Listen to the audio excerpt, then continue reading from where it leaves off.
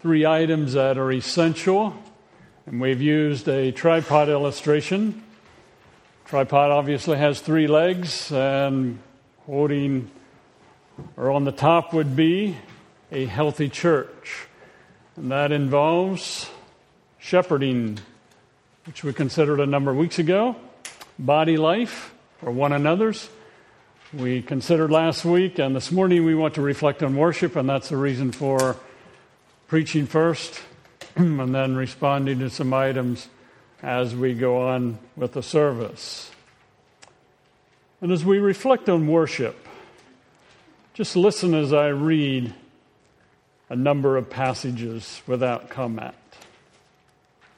In Revelation 4, 9 through 11, whenever the living creatures give glory, honor, and thanks to the one who sits on the throne and who lives forever and ever, the 24 elders fall down before him who sits on the throne and worship him who lives forever and ever. They lay their crowns before the throne and say, "You are worthy, our Lord and God, to receive glory and honor and power, for you created all things, and by your will they were created and have their being." Then in Revelation 5, 13 and 14, then I heard every creature in heaven and on earth and under the earth and on the sea and all that is in them singing, "To him who sits on the throne and to the Lamb be praise and honor and glory and power forever and ever." The four living creatures said, "Amen." And the elders fell down and worshiped. In Revelation chapter 7, verses 11 and 12, all the angels were standing around the throne, around the elders and the four living creatures. They fell down on their faces before the throne and worshiped God, saying, "Amen. Praise and glory and wisdom and thanks and honor and power and strength be to our God forever and ever. Amen." In Revelation chapter 11, verses 16 through 18, and the 24 elders who were seated on the thrones before God fell on their faces and worshiped God, saying, "We give thanks to you, Lord God Almighty, the one who is and who was, because you have taken your great power and have begun to reign. The nations are angry, and your wrath has come. The time has come for judging the dead and for rewarding your servants, the prophets, and your saints and those who revere your name, both small and great, and for destroying those who destroy the earth." Worship of God and of Christ is essential for a healthy local church, for a healthy Christian family, and healthy individual believers. So a couple of questions, not looking for a response. What is worship? If you had to define worship, how would you define it? What items seem to be essential in worship as we consider Scripture? What should worship begin with, continue with, and end with? What is God's standard for worship? What does worship do to a local church, to a family, to an individual? I'm going to look at several passages in relation to worship. We'll turn first of all to Genesis chapter 4. Genesis chapter 4, we know that God has created Adam and Eve, given them instructions as they're in the garden. We know that the tempter came and tempted Adam and Eve, and they chose to yield to temptation. And the curse comes upon Adam, upon Eve, and upon the serpent, and they are no longer in the garden. But in chapter 4, some time has passed when we get to chapter 4. Verse 1, Adam lay with his wife Eve, and she became pregnant and gave birth to Cain. She said, "With the help of the Lord, I brought forth a man." Later she gave birth to his brother Abel. Now Abel kept flocks, and Cain worked the soil. In the course of time, Cain brought some of the fruits of the soil as an offering to the Lord. But Abel brought fat portions from some of the firstborn of his flock. The Lord looked with favor on Abel and his offering, but on Cain and his offering he does not look with favor. So Cain was very angry, and his face was downcast. Then the Lord said to Cain, "Why are you angry? Why is your face downcast? If you do what is right, will you not be accepted? But if you do not do what is right, sin is crouching at your door. It desires to have you, but you must master it." Now Cain said to his brother Abel, "Let's go out to the field." And while they were in the field, Cain attacked his brother Abel and killed him. Then the Lord said to Cain, "Where's your brother Abel?" "I don't know," he responded. "Am I my brother's keeper?" The Lord said, "What you have done, or what have you done? Listen, your brother's blood cries to me from the ground. Now you're under a curse, and driven from the ground, which opened its mouth to receive your brother's blood from your hand. When you work the ground, it will no longer yield crops for you. You will be a restless wanderer on the earth." And just briefly in this passage, we have Cain and Abel, and apparently they knew they had to bring something in worship to God. I think that's assumed in the passage. Cain brought from the fruit of the field. Abel brought from the flocks. We know that Abel's offering was accepted, but Cain's was not accepted. We know according to Scripture, Hebrews 11 and verse 4, that Abel brought his offering in faith. The faith chapter, Abel is listed as responding in faith. We know Cain's offering was rejected, and according to Jude 11, Cain would have followed, it's called the way of Cain in Jude 11, and that seems to be, as you study the context of Jude, a self-made worship. Cain determining, here's how I want to worship God. Abel being willing to follow what God had prescribed by faith. The text does not say specifically why Cain's offering was rejected. It doesn't say because there was no blood sacrifice, but his offering was rejected and seems to have something to do with the heart. So because of Abel's being accepted and Cain's rejected, the text says Cain was very angry and his face was downcast. And it's interesting again, as God pursued Adam and Eve after their sin, we find that he pursues Cain after his offering is rejected. Why are you angry? Why is your face downcast? An opportunity for Cain to respond. If you do what is right, the Lord says, will you not be accepted? But if you do not do what is right, sin is crouching at your door. It desires to have you, but you must master it. An opportunity for Cain to respond and say, okay, God, I'm wrong. I want to respond. I want to shift gears. But we know that Cain does not respond that way. Instead, he kills his brother. Now, I find it interesting that the first murder took place in the context of worship. Just interesting. One person's offering being accepted, the other not accepted. Let's go to another passage, to Psalm 115. Psalm 115. We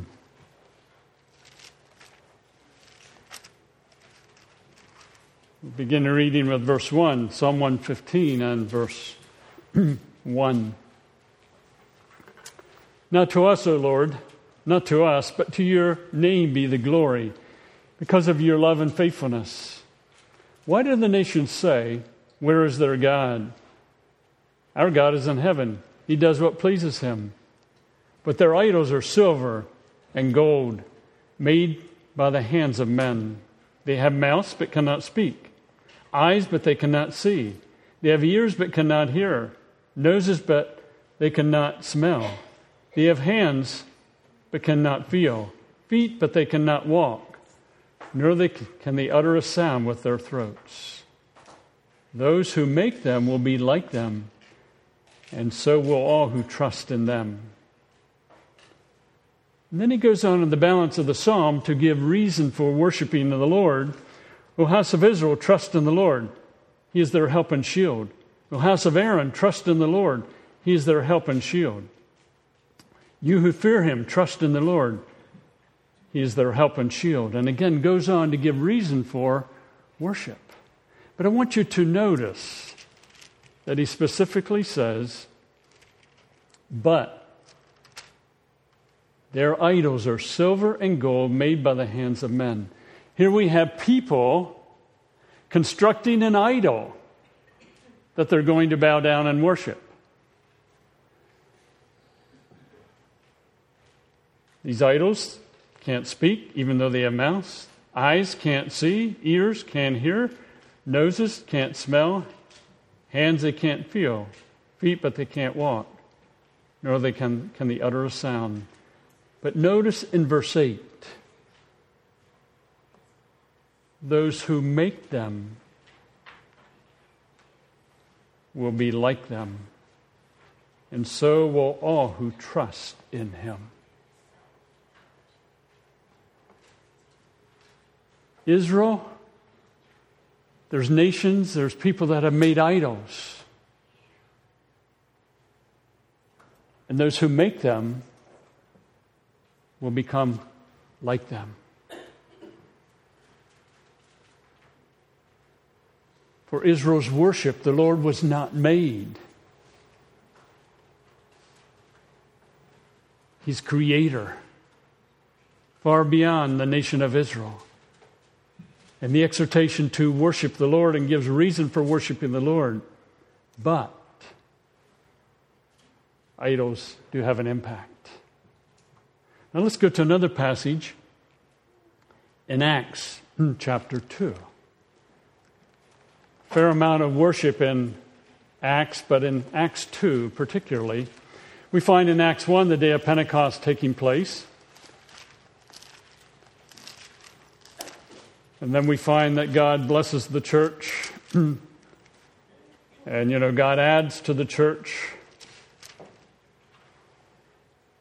And Peter addresses the crowd in chapter 2 after the Holy Spirit was given on the day of Pentecost.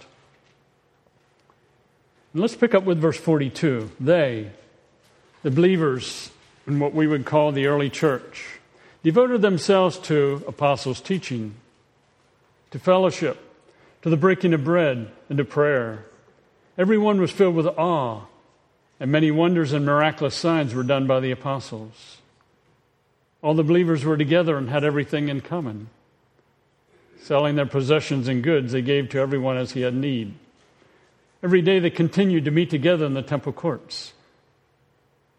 They broke bread in their homes and ate together with glad and sincere hearts, praising God and enjoying the favor of all the people. And the Lord added to their number daily those who were being saved. The early church clearly stated they devoted themselves to the apostles' teaching. That would be the teaching of God's Word as it related to the apostles, as they would have shared the Old Testament and then went beyond that to Christ, to fellowship. That would tie in with the one another's we discussed last week, tied in with being the body life. The breaking of bread would tie in with communion, the Lord's Supper, and to prayer, the body praying together. And what that exactly looked like, we can't be dogmatic, but apparently they did meet in homes, they had meals together, and they would have been praying together. We won't turn to these other passages, but 1 Corinthians 12, through 14, 1 Timothy, Hebrews 10, Revelation 4 and 5, refer to worship, and worship again is assumed in many other passages of Scripture. In the book of Revelation, we think of future events in the book of Revelation. The book of Revelation would be the unveiling of Christ. And worship is from Revelation 1 through the end of chapter 22. But worship. What does worship mean? We talk about worship. The word involves to bow down in the Old Testament, to lie down, to prostrate oneself. Many times we think of worship, we stand and we praise, and that is not wrong. But think about worship as kneeling, prostrating, or just lying down with your face to the ground. Old Testament, what worship means. In the New Testament, it means to bow down in adoration, to fall on the knees, prostration, to stand in awe. Worship assumes an object. In this case, we're dealing with God. We're dealing with Jesus Christ. Worship involves a standard. And I think that's pretty obvious in Genesis chapter 4. It's pretty obvious as you look at Israel's worship, particularly in Leviticus, where God gave some very detailed plans for worship for the nation of Israel. You find in John chapter 4, Jesus is talking to the woman at the well. He talks about worshiping in spirit and truth. And that communicates some standard. And in the book of Revelation, we find some standard involved as it relates to worship. And we're not delving into necessarily the standards at this point in time. Worship has relationships written all over it, both in the Old Testament and the New Testament. The relationship to God and to Christ, and also relationships to one another. The way we worship God, the way we worship Christ, involves relationships. That's why body life is so important, how we relate to one another. But also how we relate to God and Christ, and obedience and a sensitivity to Him. Worship is giving, primarily, not merely receiving. Giving, bringing to God our worship. It's a response to God, response to who God is, and grace expressed in Christ. We're responding to God and who He is, and grace expressed in Christ. Some essentials in worship, and we didn't cover all the passages, but prayer is essential. And as you read through the New Testament, as well as in the Old Testament, prayer seems to involve being led by leaders for the flock. Leaders praying, but not limited to that, but prayer. Corporate prayer is vital. It forms us. Teaching, training, equipping, the ministry of God's Word, whether from the Old Testament or the New Testament. Worship, the Lord's Supper, what we call communion, remembering Christ's death, burial, and resurrection. Body life seems to be involved in worship, but body life doesn't seem to take well, as we discussed last week, take place well in a large group. But caring for one another, ministering to one another. Giving in response to God's grace. For Israel, they would have brought of their flock, of their crops. Paul writes to Corinthians in 1 and 2 Corinthians and talks about giving, and that would have involved finances. And then singing. And I say by the congregation. I'm not saying it's wrong for someone to sing individually, but the focus of corporate worship is corporate singing. Singing being important and vital. And some of us may say, well, I don't sing well. Sing. I'm going to get others off key. Sing. Others may say, I sing very well. Sing. If we are willing to be involved in corporate singing, it influences us. And if we're not careful, in the world in which we live today, we tend to view singing as someone ministering to us, rather than us bringing our worship to God corporately. And I think it's important to make that distinction, because we'll listen to the radio, nothing wrong with that. We'll go to a concert, and that's fine. But worship as a body is something we do corporately, together.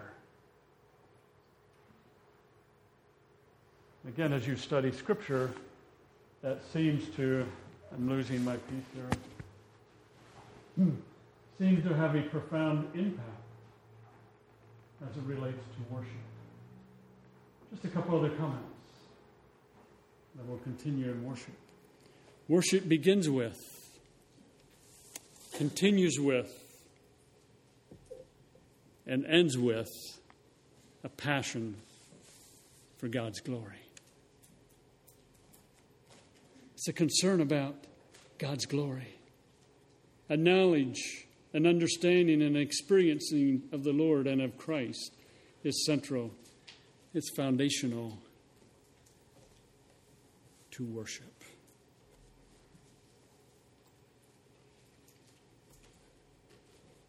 Worship is not coming and parking and saying, entertain me. Worship is participation by the body, active listening, giving, interacting with others, singing, as we pray, being attentive, and praying collectively. So I go back to my questions at the beginning. What is worship? To bow, to prostrate oneself.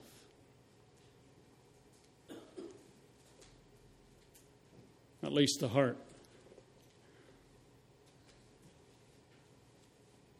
If not physically. It would be interesting to come some Sunday and say, we're not going to have any pews this morning. We're going to stand for a while. Now we're going to pray, and we all lie on the floor. I don't know if you have observed, if you have traveled in airports, at certain times of the day, you will see some people prostrate themselves in their form of worship, humbling themselves. What items are essential in worship? In light of Scripture, prayer, God's Word, the Lord's Supper, giving, singing, body life. What does worship begin with, continue with, and end with? A passion for God's glory. What is God's standard for worship? I think he begins with a heart in Genesis 4, and that continues as you go through Scripture. What does worship do to a local church? To a family, a Christian family, to an individual? It molds us. Faithful, consistent, corporate worship molds us week after week, month after month, year after year.